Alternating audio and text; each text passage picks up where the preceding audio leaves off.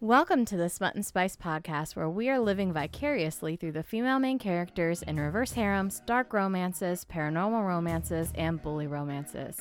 We're your hosts, Sam and Sarah. In today's episode, we will be discussing our thoughts on the duet Pack Darling Parts 1 and 2 by Lola Rock. Part 2 just came out this week, and we are so excited to share our thoughts about this fantastic series.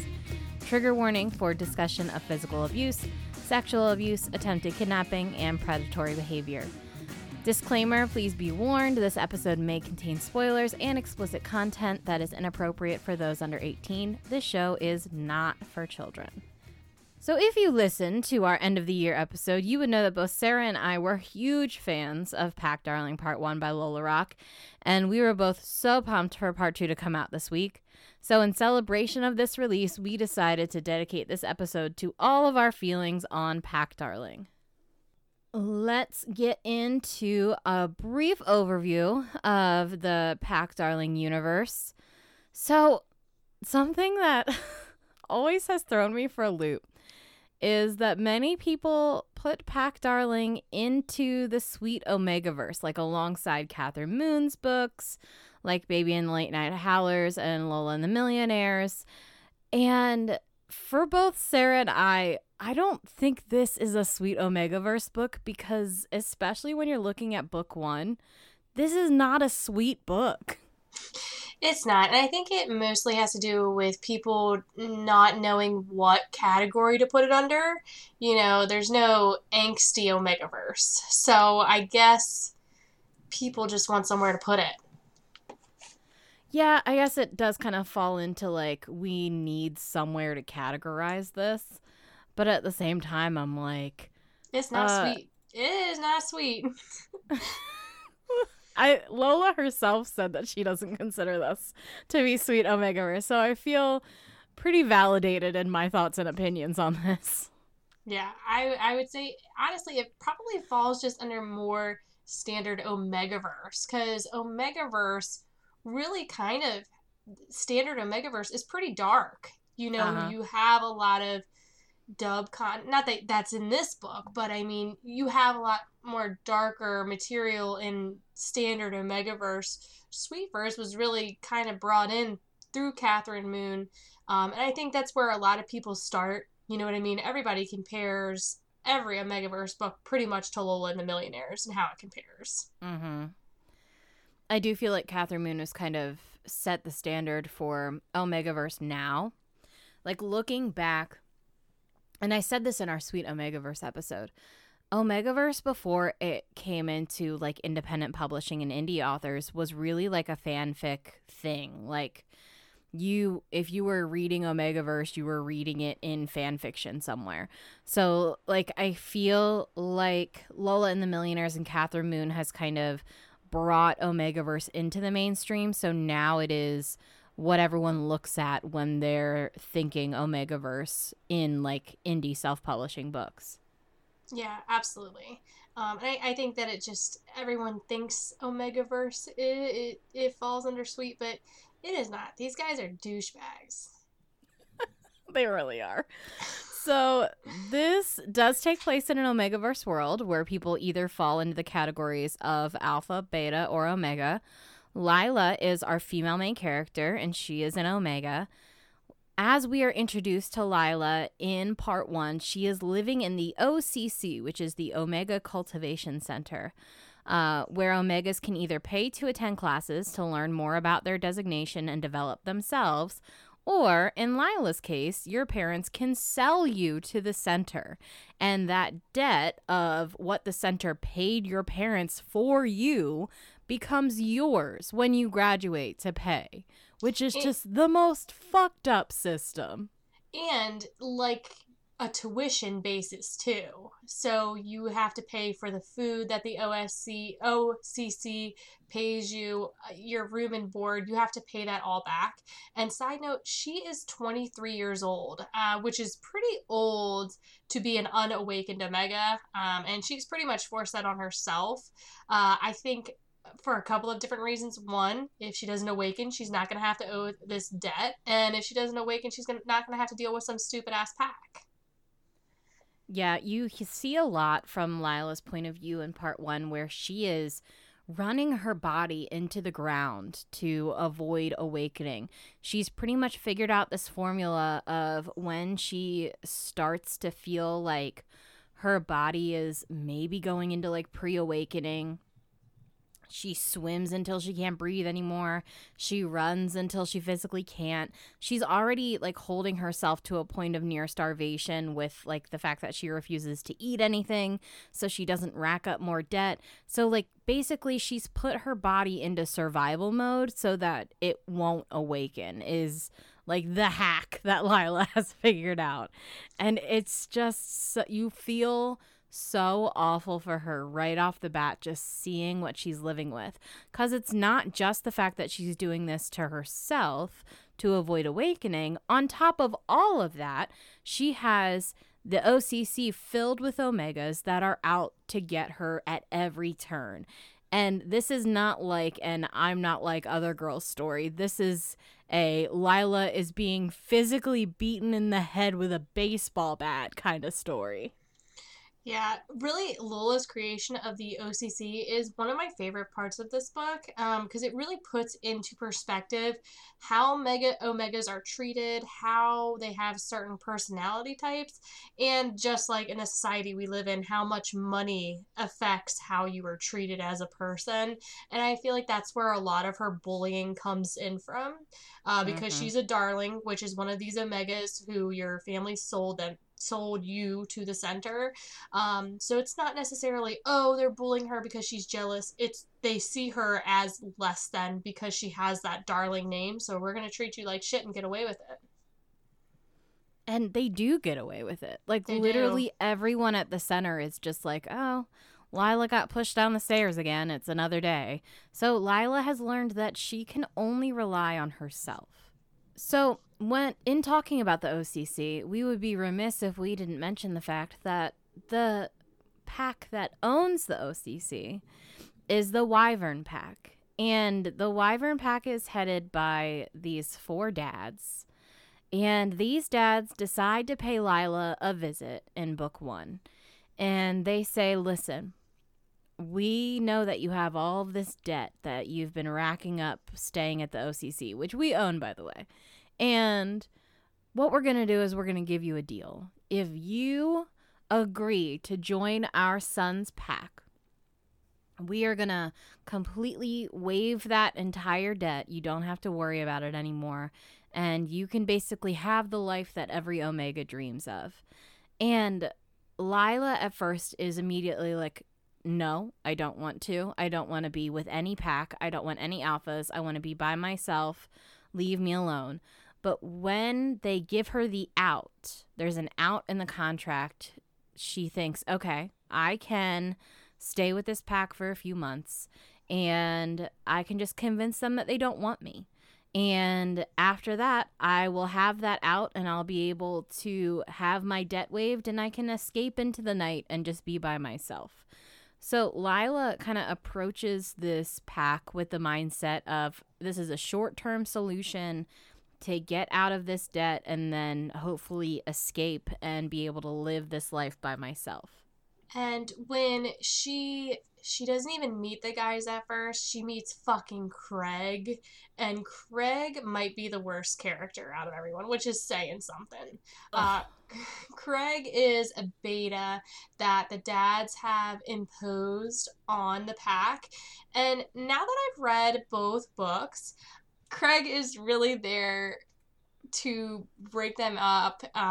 He's really sketchy to Orion too. And we hate Craig. That's the first person that she meets. He's against Lila. She already knows like this is gonna be a shit show. And when she finally meets the guys for the first time, you just feel for her because she's like, oh my god, they smell so fucking good, but they are just so rude off the bat. Like there was no reason for them to treat her so poorly when she didn't want this either. They just had all of these assumptions that she was coming in there and was this greedy Omega trying to break up everything and is some hoe. And they're just off the bat rude to her, making her live in the basement, not giving her the fucking Wi-Fi password. Like, come on, man, you need the Wi-Fi. I was so mad at them from the get. First of all, she says that Craig's like beta scent is wet cardboard, which is the fucking worst. Like Cat piss. I can't think of a worst scent of anyone to be around. Like maybe like dog shit or something. Like obviously, you know, he's a shitty person just based off of that. But then, on top of all of that, they just trust that Craig is going to, like, put everything together for her. So they're like, yeah, Craig stocked the basement. Craig put nothing in the basement. Craig arranged nothing. She's in this awful basement with no food. There's no clothes. There's nothing for her there. And she has access to nothing. And they told her she can't even use the front door. She has to go in through the back. And it's like, they're immediately making her feel awful, and she feels terrible when she sees that they have an Omega already. So let's talk about the Wyvern Pack. So the Wyvern Pack consists of Atlas, Jet, Finn, Hunter, and Orion. Let's talk about Orion first. So Orion is the Omega who never wanted to be an Omega. He spent his whole life assuming that he was going to be an alpha because that's what his blood test said. And he also spent his childhood with the rest of the Wyvern Pack just praying to fit in and falling in love with Atlas. Orion has been in love with Atlas his entire life. And when he first perfumed as an Omega, his awakening, Atlas made a split-second decision that Orion was going to be their Omega in the pack. And they have been fighting the dads over it ever since. And at its core, this was a selfish decision because Atlas and Orion wanted each other. But the rest of the pack, Jet, Finn, and Hunter, they loved Orion as a brother, but they were never in love with Orion. And this selfish decision set the pack up for failure from the start. Yeah, and one of the most interesting dynamics in this book is that Hunter and Finn specifically more so identify as straight. I mean, they date women. They don't ever date other men. And they only have intercourse with Orion during his heat. Jet is kind of a wild card in this book because he hates women and he hates being touched, but he does participate in his heat. So I just thought that was really interesting, that they're kind of sexually fluid, but really it's not like a case-by-case scenario. So Orion automatically assumes that Lila is coming in here to steal his alphas, to destroy his pack, to like send him packing. So because he has it in his heart that he is a defective Omega who can't keep a pack together, and he just hates his life the way that it is right now. And he knows that the dads don't approve of him and that they're trying to break up the pack.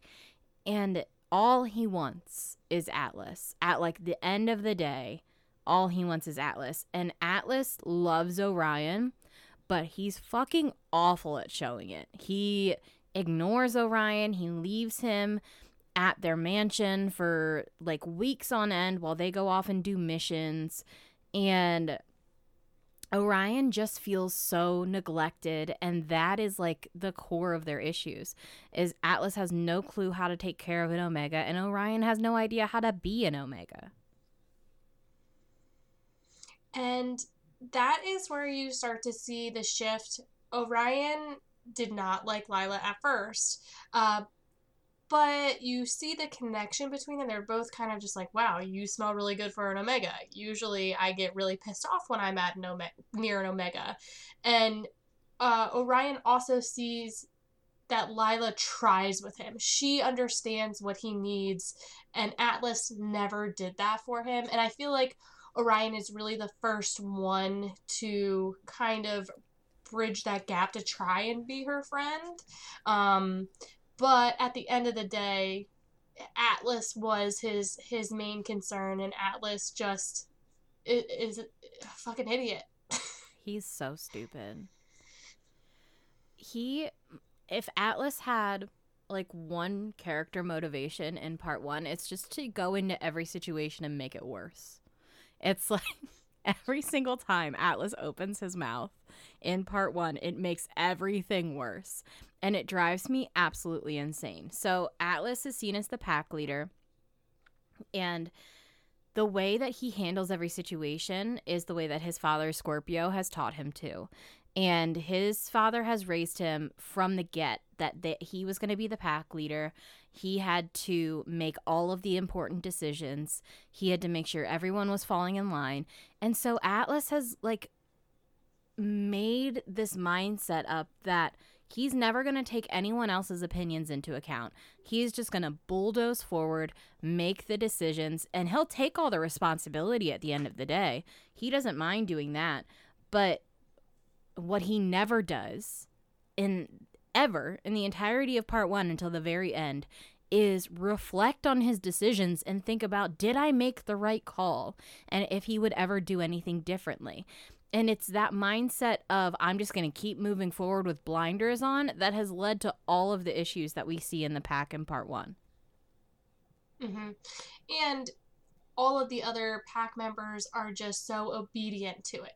None of them take that step to be like, hey man, you're in the wrong here, you're making the wrong decisions, we don't want to do this. They all just sit by idly and let Atlas kind of dig them into the ground. And even though I don't like the dads, they were right. Like, Scorpio tells Atlas, like, this was the stupidest decision you've done by bonding all of your pack mates to Orion.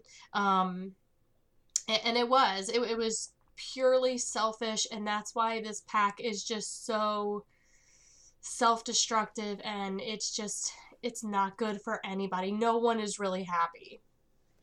And I think the king of sitting by and letting Atlas do everything is Hunter. And I would say that Hunter has more culpability here because he is so aware of like the emotional effect that Atlas's decisions have on everyone. And he's aware of how badly Atlas is handling things, and he's still just letting him do it. Like, yeah, I mean, Hunter was the first one that I really liked.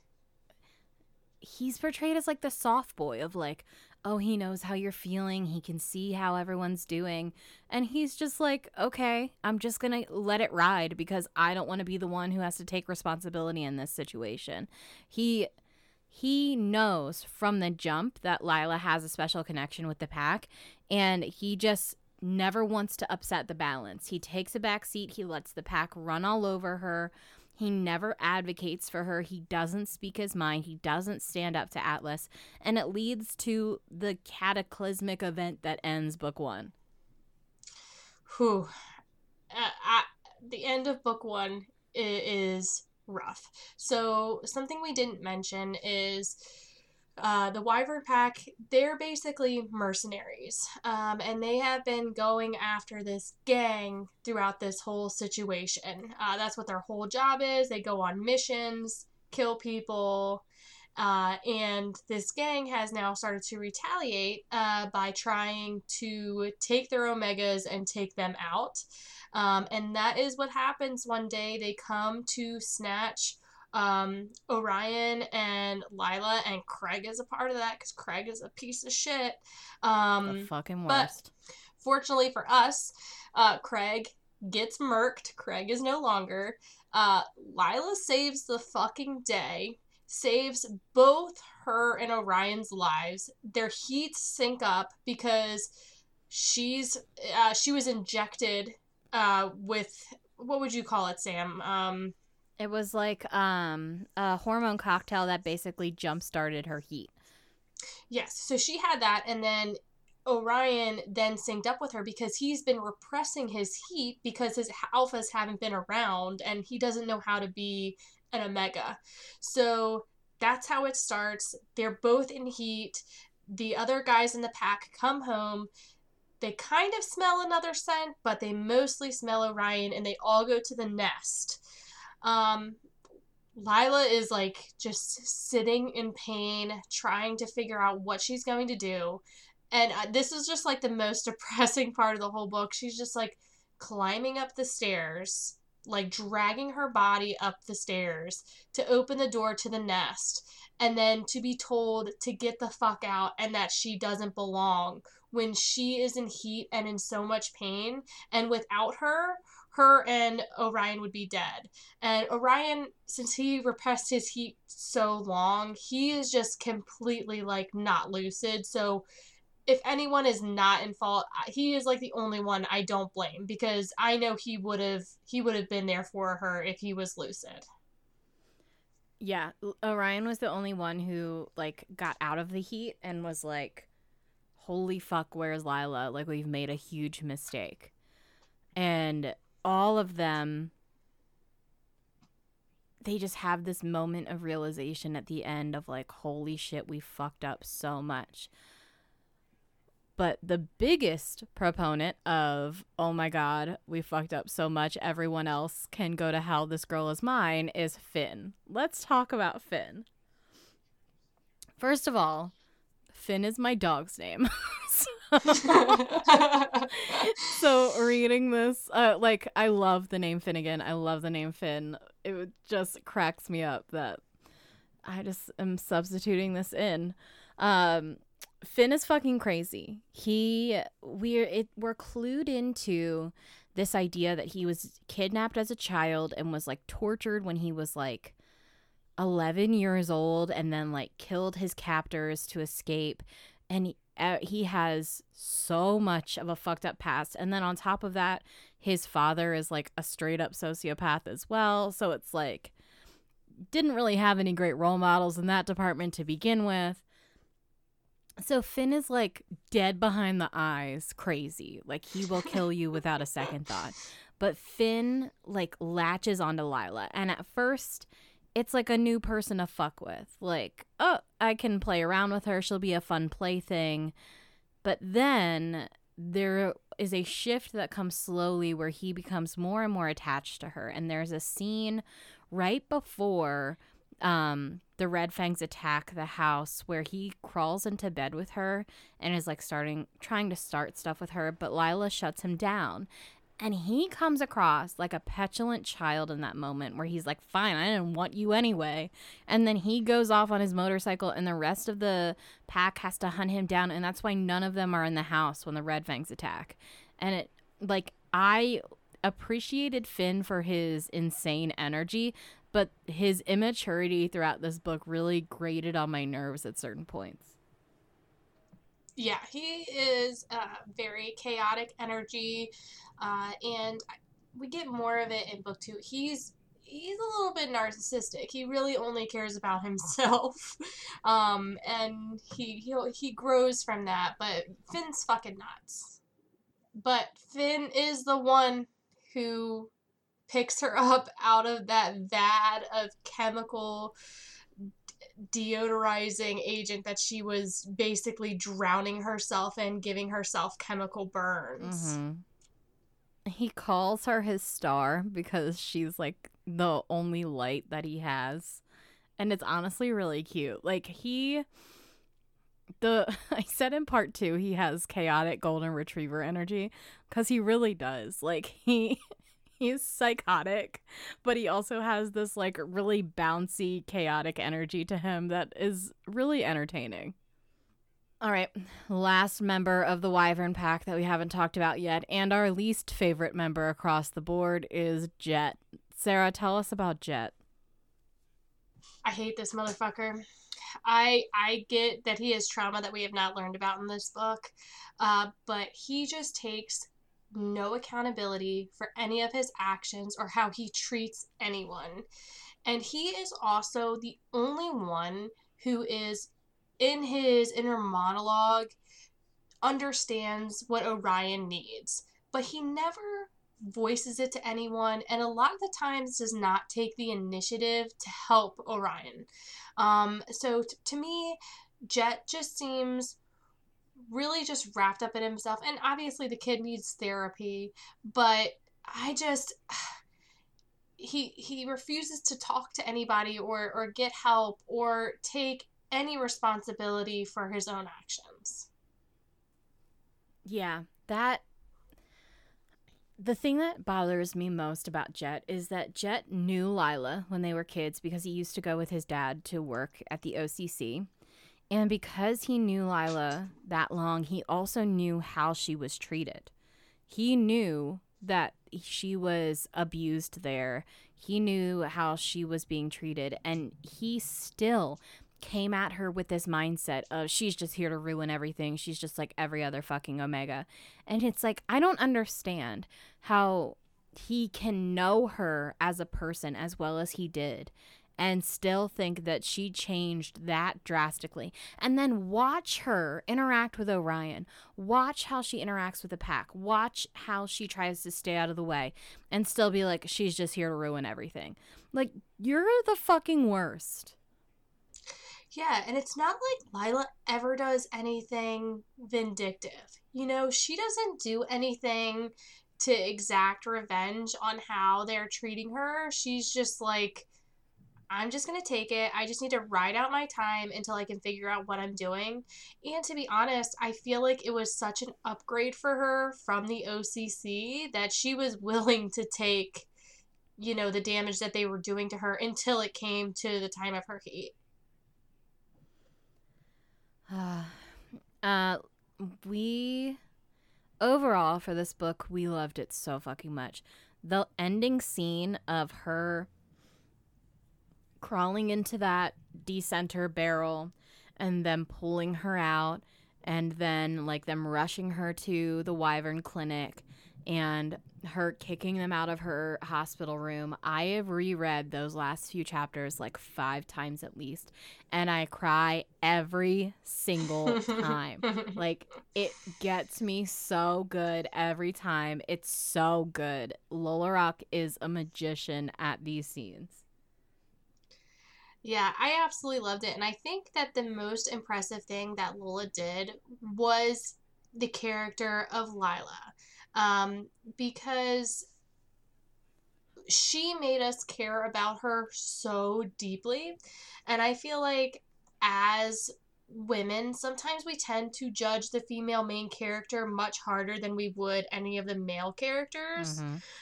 So she just made us resonate with her so much that even though these characters did things to Lila that I have seen 10 times worse in, you know, mafia books, and I've forgiven them instantly, I think that she created such a deep connection with Lila. We just left this book thinking that this whole pack, it needs to go in the trash. Like, Lila just needs to start from the ground up. But now that I've, like, reread it, yes, they didn't treat her great, but, you know, they're not, like, the worst people out there. I've read worse people who have done worse things, and I've forgiven them so easily.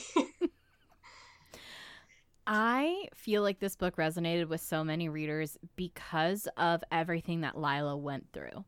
At her core, Lila is a character who has always felt like she's never belonged and who has just been fighting for her spot in this world her entire life. She was abandoned by her mother, sold to the OCC. She was fighting for herself the entire time she was at the OCC. Everyone who has ever shown any sort of care towards her has ended up leaving at some point. And she, in her heart, believes that no one wants her and everyone will always leave. And I feel like these feelings are something that all of us can relate to on some level. Like, I doubt any of us listening have been through anything that Lila has, like, up to that point. But we can feel exactly what she has been through, looking at those feelings of abandonment, those feelings of being let down. All of those things resonate with readers, and it really has just led us to really feel for Lila and want to punch all of the alphas in their knots. One of my favorite moments in this book is when Hunter and Finn find Lila after she's been running like she's in the Olympics with bare feet. And, you know, Hunter takes care of her feet and Finn feeds her French fries. And it was just like a moment that showed how much fun they could have had together and how bad they fuck it up in the end. Like, it could have been so simple and so good, but they just got in their own way. Yeah. I would say one of my favorite moments is when Lila and Orion are bonding over their love of condiments and sauces and love of spicy food in the kitchen. And like the alphas come home and they see them together. And it's like you said, Sarah, like that moment of it could be this simple. You could have them both. I also loved when they took Lila to like the fancy dinner and Hunter realized that she didn't have any makeup. So he made them stop so he could go in and get her some. And she just looked out for Orion in the limo the entire time, was trying to make him as comfortable as possible. And it really just showed you how good Lila is, like, in her heart. She's such a sweetheart. All right, our pack ratings for book one. From least to most favorite for me, it's going to be Jet, Atlas, Orion, Hunter, and then Finn. Mine was very similar. Mine for the end of part one was Jet, Atlas, Orion, Finn, Hunter. All right, and moving right along to part two. Part two picks up exactly where we leave off in part one, with Lila in the hospital after the pack abandoned her during her first heat. She is in constant danger. The Red Fangs are still trying to kidnap her, and they keep moving her room from place to place. She's holding hospital scalpels with her. She's taking snacks and knives with her everywhere she goes. And Lila's just dealing with the fact that she has to find a pack now, because not only did the Red Fang cartel try to kidnap her, they also have permanently fucked up her heat cycle. So her next heat is incoming in like 2 weeks. So she is now on a very strict deadline to find a pack to take care of her. So we have this cupcake pack where it's the beta is her doctor, and he has alphas, and they kind of play like a role in it all, but she really just does not vibe with them. I think that Lila starts to realize she's a little crazy, and she likes her men a little crazy too. But fuck the Wyvern pack. She really does not want anything to do with them. She decides she's going to go into rotation because she needs money, and she needs her heat satisfied. She is still very adamant of, I do not want a pack at all. I just want knots and money. That is all I want. And the Material girl. Material girl.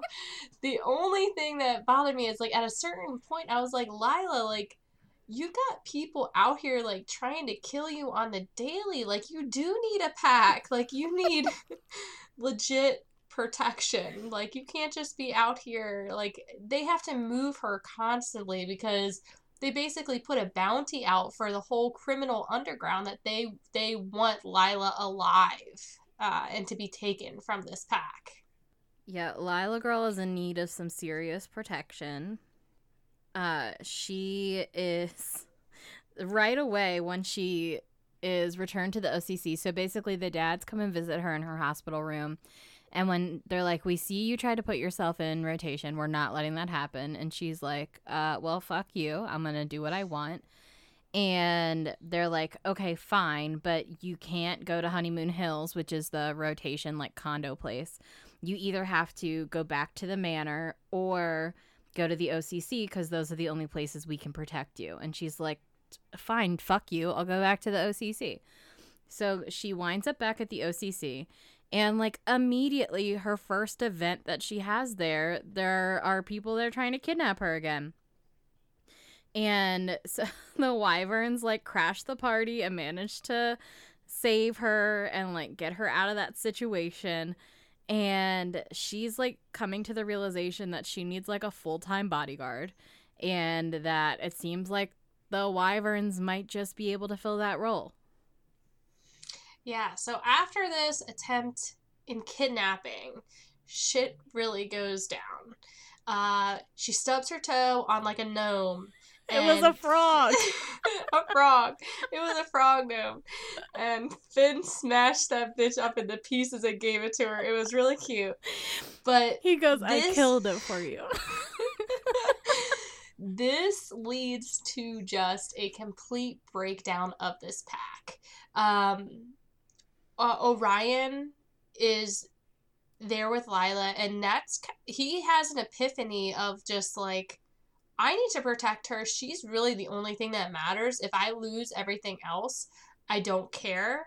And there's a moment when Orion steps in front of Lila basically to stop Atlas from speaking to her, and that makes Hunter step up and say he's challenging Atlas for the pack. And since their bond is so fragile, their bond is broken, and they are no longer a bonded pack. It was such an important moment to see their pack bond break and see Hunter finally step up and take control and say, like, Atlas, you're making the wrong choices. You can't keep bulldozing over everyone else. You actually have to listen to people sometimes. And you need to listen to what Lila and Orion are saying. And Hunter steps up and he really just lays down the law. He tells Atlas, like, enough. You need to get your shit together. You need to learn how to take care of an Omega. He tells Jet he needs to get into therapy. He needs serious help. He doesn't really tell Finn anything. Finn just gets to do whatever the fuck Finn wants to do. And he gets Orion into courses at the OCC so Orion can finally learn how to actually be an Omega and take care of himself. And it's like you see them finally put in the right direction because Hunter has finally stepped up, and it's such a pivotal moment in this book. It is, and I will give Atlas credit at this point because he does not have a bitch fit over it. I think deep down, Atlas did not want the responsibility of being in charge of all of these people, but it was what he was raised to do. It was indoctrinated in him that this is what you have to do. This is what is expected of you. So this is kind of the first time that this has ever been an option. And I don't think we had his POV to really see how he was feeling about the bond being broken with Orion. But Orion is really the one, like, he's like, yeah, I'm in the OCC now. I want to live with you, Lila. And Hunter is like, yeah, we're going on rotation of bodyguards looking after both of you. And of course, Finn has first watch. And it just, whenever we get Finn's POV throughout this book, his POV is literally just like, I want to kill everyone that Lila tells me to kill. Lila is in charge of me. She holds my leash. I'm going to buy a collar so that I can wear it and Lila can attach a leash to it. All I care about is Lila. She is the only thing that matters in this entire universe. That's like the entirety of Finn's thought process. I am still a Finn simp. I love a hot ginger. But I feel like his groveling process could have been better. Like, I feel like he just bought her so much shit. And she was like, listen, you're making my house messy. I need you to stop buying so much shit. And he is more of an actions guy than a words guy when it comes to Lila. And you can tell that Lila feels safe with Finn, even though he's fucking nuts. She's known pretty early on, like, Finn will do anything for her. I desperately wanted this, and maybe Lola will give this to us in like some bonus content at some point, but I just want more of Hunter and Finn's friendship. Like, Hunter says at one point that Finn is like the brother of his heart. Like, they are so close to one another and they just get each other. And it's such like an unlikely pairing. And I just want more of them together. I know at one point, there was a point where Finn was like holding a knife to Hunter's throat and Hunter was like laughing and disarmed him. And then there was another point where Finn handcuffed Hunter to the steering wheel so that he could get to Lila first. Like, I want more of those antics of them like fucking around with each other and Finn just being like crazy and Hunter knowing exactly how to handle him. I love that relationship. Yeah, I think that Hunter knows exactly how to deal with Finn's crazy, and having Hunter in charge is probably the best way to keep Finn in check. And, you know, the prospect of having Lila will keep him in check too, because that's his greatest motivation. And I think Finn is so desperate for that ultimate connection to like ground him to reality, and he sees Lila as that light that will make him kind of normal. Normal, such a stretch. I mean, functioning. So Atlas definitely sacrifices the most in this book. He basically, his father Scorpio presents him with an ultimatum of like, we want you to continue pursuing Lila, but you can't keep taking time off. We want you to like push Orion to the side.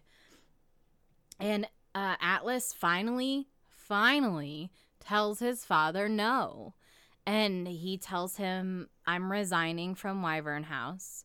And his father puts him on like administrative leave or something. And he takes a huge step back, and he takes that time to learn how to be a better alpha, to learn how to take care of his omegas, to learn how to cook and do all of these things. And it's very sweet.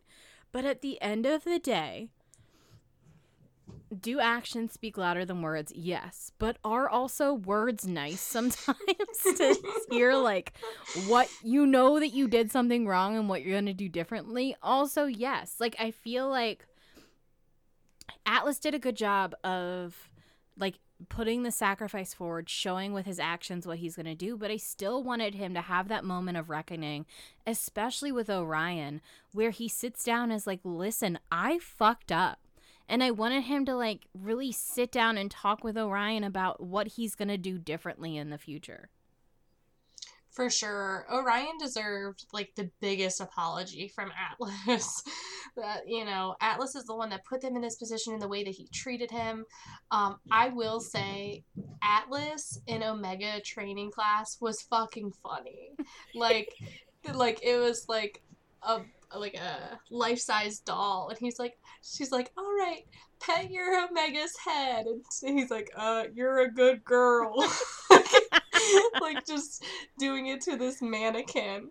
And I will, like, he really tries, and the biggest surprise from Atlas is that he was so willing to quit. He went from book one, where work, I can't take any time for Orion, to a completely, like, body snatch moment of, we are making French fries and special food for my Omegas, and I'm petting their heads and telling them that they're good boys and girls. He did a 180. He really did. His Dom energy, though, when he's with them both, I gotta say, I liked that scene when they were both on his lap. I think that was my favorite spicy scene in this book. It was a good scene. I loved how Atlas, like, didn't touch Lila at all. Like, he let Orion do all of, like, everything for Lila. Like, I liked that dynamic of it. Yeah, and Orion was the first one that Lila let touch her. Mm-hmm. You know, he made her feel comfortable, and, you know, he was helping her through her heat. And I think that what we kind of learn in book 2 is that Orion is a different type of Omega. You know what I mean? I think it goes to show that different Omegas have different needs. And when he bonded with the whole pack, he thought that he was following the right path, when in actuality he didn't really need that. Because you watch and see how much he loves tending and caring to Lila. Like, that brings him the biggest joy, which isn't necessarily a standard Omega trait. Yeah, it definitely becomes clear that the bond was worse for Orion than it helped him in any way. And being free of that bond and being able to be there for Lila were, like, two of the biggest shifts for him in this book. All right, let's talk about the elephant in the room. We need to talk about Jet. So, Jet was our least liked alpha at the end of book 1, and he had a lot of ground to make up in this book. Sarah, how do you feel as though Jet did in this book? Not great. I'm sorry. I still don't like Jet. I just I don't know. It just didn't do it for me. I think maybe I just feel like we didn't get any sincere apologies from Jet. Like he of course did like the actions thing. Towards the end, like the whole ponytail scene, that was amazing. I love that. Like that's excellent groveling, Jet. Mm-hmm. But I just feel like he just never took any responsibility for anything. He just still kind of blamed everything on his trauma. And you can have trauma, and that can really mess you up, and it can change how you act about things. But at the end of the day, it's not an excuse to treat people poorly. I feel like he really needed to say, hey, I am in therapy. This is what happened to me, and I'm really sorry that I treated you like this. I should have known better. And I just don't know about the collar, my guy. I don't know about the collar. I don't know how I feel about it. There was this moment of realization where Jet's dad, Hikaru, comes into the OCC with Lila and like hands her file, and Lila realizes that her file has been completely doctored. Like it's all wrong, including the fact that they like had her staying in like this suite. And she was not staying in a suite. She was in a laundry closet. And then on top of all of that, all of her like discipline records were wrong, and like they didn't really actually outline the things that have happened. So she went through with Hikaru line by line and fixed everything. And then Hikaru presented the fixed file to the boys. And Jet has this like moment of realization of like, I was wrong about everything. I thought that she had changed when I read her file initially, but she's still the same person. She's still that girl that I knew. And it just left me like, you trusted a discipline file from a known corrupt organization more than the girl that you were seeing right in front of your eyes. Like, you saw Lila for who she was. You saw how she was presenting herself. You saw how she acted with everyone.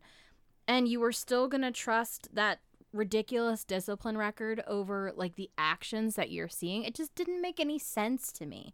And then on top of that, we never really get that moment where Jet is like, I'm sorry. Like, he was the worst one. And I wanted that moment of him being like, all we got really was him being like, I don't deserve you. I'll never deserve you. Like, you should just kill me. And it was like, I hate that. Like, that is like the guys who turn it into a pity party instead of owning up to their shit. Like, that terrible ex you have that's like, I'll just go kill myself because nobody loves me. Like, no, fuck you. You did something shitty. Own up to it. Like, take responsibility for your actions instead of making it a pity party for yourself. That's what I wanted to see happen. I also feel like Lila held him like the least accountable too. I feel like she forgave him pretty easily. I feel like it wasn't even real forgiveness. It was like, oh, Jet is so sad and broken. I just feel bad for him. Like, that's what it read like. Like, she didn't have the will to be angry at him because he's just such a sad boy. Yeah, I feel like their connection out of the pack too. I just didn't get it. You know what I mean? We had these other like really special moments with pretty much everyone else, but Jet just was kind of just always on the outside. And just didn't do it for me. I just still don't like him. Yeah. I forgive everybody else. I forgave everybody else by the end. But Jet could go find another pack. all the other ones, I'll keep all of the other ones. Jet can go find another pack. So there was this amazing moment where Hunter has this idea that the Wyvern House has a fight night every week where people are able to challenge each other.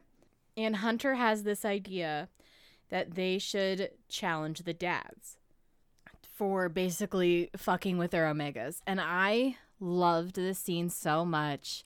It was everything I wanted in terms of like the sons finally being like, part of this is on you. You fucked up this situation too with how you handled us and how you raised us. I also love the fact that fucking Finn and his dad were just using it as a time to like fuck around with each other with knives. Like, I loved this scene so much. I feel like this was like the epic grand gesture of groveling. Of, we're sorry we treated you like this. Our dads are part of the problem because they raised us like this, and we're telling you in this moment that we are not going to be like them and we're going to be better. And the fact that Lila was watching this happen with another pack that's courting her made it 10 times better because she just was not feeling them. She digs the crazy and she was watching it unfold. And our girl got in the ring herself. She was like, it's time to, throw some hands and let people know what's up. Let's try to exact some revenge. Much needed revenge. Yeah, it was good. It was a quality scene. So this book wraps up with Lila being taken again. And she ends up on a yacht in the middle of the ocean with the leader of the Red Fang cartel and the Omega that terrorized her the most at the OCC. And she finds out that the reason why she was terrorized so much at the OCC is because the Red Fang cartel has been targeting her for years because they saw her as vulnerable, and basically she has to fight for her life on this yacht, and she ends up coming out surviving, and the boys rescue her, and it's a happy ending for all. I like the way she wrapped it up plot-wise. I felt like it was a very satisfying ending. I loved that Lila was the one responsible for ultimately killing the leader of the Red Fang cartel by drowning him, and I just felt like it all really worked out symbolically. Absolutely. All of those long swimming lessons definitely paid off for Lila in the long run. Uh-huh. And I thought the epilogue was cute too. I could have had some more spice. What do you think? Yeah, I mean, I definitely think I feel like there's a fine line, and I know we don't always agree about this, but there is a line where a story can be like cumbersome with too many sex scenes where it just feels like, okay, we get it. They fuck a lot. I feel like she was really trying to ride that balance of like getting plot in while also having some spicy scenes in there. I would have been fine with one or two additional smutty scenes in there. I don't think that would have hurt anything. I really wanted Hunter and Finn to tag team her. That's really down the deep root of what I wanted. I wanted them to take her to Paris. That's what I wanted. Because like you said, like they're like best bros, and I feel like Hunter was really, really trying. I just wanted Hunter to get loved on some more. I agree with that. I wanted him to get some more smooches and stuff. I'd give him smooches. Let's talk about our favorite moments. So my absolute favorite moment we already talked about was when she was running away from the Red Fang cartel people and she stubbed her toe on this ceramic frog, and she like let out this sound that like made them all stop fighting because they were so worried about her, and she like limps over to a bench and sits down, and the rest of the alphas are like trying to like get over and make sure she's okay, and Finn sneaks up behind her. She doesn't even see him coming, and like it presents her shattered pieces of this ceramic frog, and is like, I killed it for you. And it's like peak psycho golden retriever energy. I loved it so much. I also loved that she decided to bite Orion first. Orion was the first person that she like inducted into this mini pack that they were creating, and I felt like it was just such a cute moment of them like spending the whole day together, and it just really solidified the bond between them, and I loved it so much. They were so cute together. I love Orion and Lila together. They are just like a perfect match, just looking out for each other. They're just so cute. And like when she has the heat spike and he's there for her doing, naughty things for her, and she just feels safe with him. And I'm glad that she had that. And if they didn't have Orion and it was just the pack, I'm pretty sure Lila would have ran away and left these motherfuckers high and dry. 100% yes. Without Orion, she would have found a way to get away from everybody. There's no way they would have made it work without him. They might have unbonded him, but he was the glue that they needed to get her into the pack. Oh, and my favorite scene, if you haven't tell, I am a Hunter simp, and I loved the scene where he is showing her how to drive, and she is sitting on his lap, and they have the seatbelt, and she's going like 5 miles per hour, like going so ridiculously slow, like where there's no other cars. I just thought it was really cute, and I just wanted more cute moments for them because, I'm greedy like that. I just love Hunter. I did want more cute Hunter moments just in general. I feel like I wanted more cute Hunter Finn moments. I wanted more cute Hunter Orion Lila moments. Like I wanted just more of those pack interactions. I wanted to see them just like living with one another. Yeah, and I wanted Hunter and Finn to take Lila to Paris. We just wanted more Hunter. Final pack rating for after the duet. Go. Jet, Atlas, Finn, Orion, Hunter. Mine is exactly the same. Jet, Atlas, Finn, Orion, Hunter.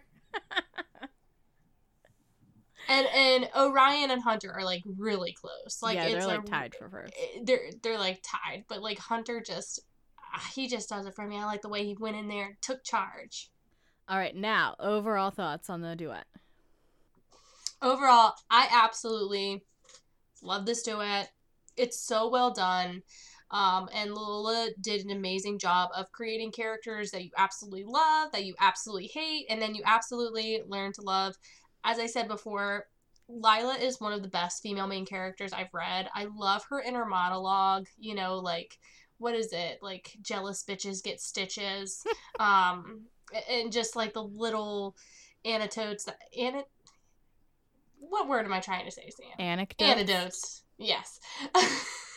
That she says throughout the books. I feel like this is a new staple in the Omegaverse world. I think we're going to need to come up with a new name, like the Angstaverse, like something like that. Towards the end of book 2, you definitely get that sweet Omegaverse vibe. But there was just a lot of tension, a lot of groveling, and I really enjoyed this series. I think that as a baby author, I don't think you could have asked for like a better first duet. I think Lola is amazing, and she should just be so proud of herself for the world and the characters that she was able to develop. And just the time and love that she has put into the series. And I'm so excited to see what she does next. She did leave it kind of open-ended that she could expand. All right, let's talk about what we were reading. I read the first 3 books in Jayme and Eve's Shadow Beast Shifter series. I really enjoyed them. There's something about the way that Jayme and Eve writes. This is my second series I've read by her, and her female main characters make me laugh. I really enjoy them. And they're really like fast-paced reads. I also read Mafia Mistress by Mila Finelli, which was, dear God, it was so good. And it leaves off on a cliffhanger, and book 2 isn't out until the first week of February. I had to message her on Instagram and just be like, you're amazing. You should be so proud of this being your first book that you released. Like, it's so good. And I also read Sing Me to Sleep by R.M. Virtues. And Sarah and I were buddy reading the Dragon Shifter Mate series. I read the first 2 books, and I plan to return to it. That's by Eva Chase, but currently I am trying to finish A Shadow in the Ember by JLA. And then after I'm done with that, I have a feeling I will return to the Dragon Shifter books. Sarah? So I am not being a great reading buddy right now. I just have so much going on with writing and feeling better. But I am almost done book 1, and we'll see how it goes, if I'll read book 2 or not. I don't know what I'm planning on reading after this, but some of my favorite reads lately were Come to Daddy and Lap of Luxury by Brianna Hale, which I told Sam she absolutely has to read. Come to Daddy is 100% going to be on the Daddy episode. I loved it. The way that like a sugar daddy, sugar baby relationship is explained in that is just so good. And in the second one, he's just like an absolute kidnapping psychopath. And I sent Sam screenshots and she's like, yeah, I'm going to need to read that psychopath. And I have also been on a Jessa Kane novella kick. Not a surprise. She's got a lot of daddy kink in a lot of her books. If you have not read Jessa Kane, it is a wild ride. The plots are not always going to make sense. Everything is going to be over the top, but you are going to be there for that ride, and you're not going to stop. I've read like 4 or 5 of her novellas this month. I've really enjoyed them. And then other than that, just, writing, living the best life. And I plan on reading Mafia Mistress, but I can't live for that cliffhanger, so I'm going to wait. I would definitely wait because it had me in its clutches. It was a hell of a cliffhanger. I'm going to wait. Thank you for listening to this week's episode of Smut and Spice. Please subscribe and leave us a review on Apple Podcasts. You can find us on Instagram and TikTok at Smut and Spice Pod. We'd love it if you would share our podcast with friends and on social media. If you have any book recommendations, send them our way. And if you're an author who's interested in appearing on an episode, reach out. We would love to have you. A special thanks to our technical producer, Andrew, and to our graphic designer, Lainey, for our amazing logo. The intro and outro music featured on Smut and Spice is District 4 by Kevin MacLeod. The link and licensing information can be found in the episode description. Thank you so much for listening.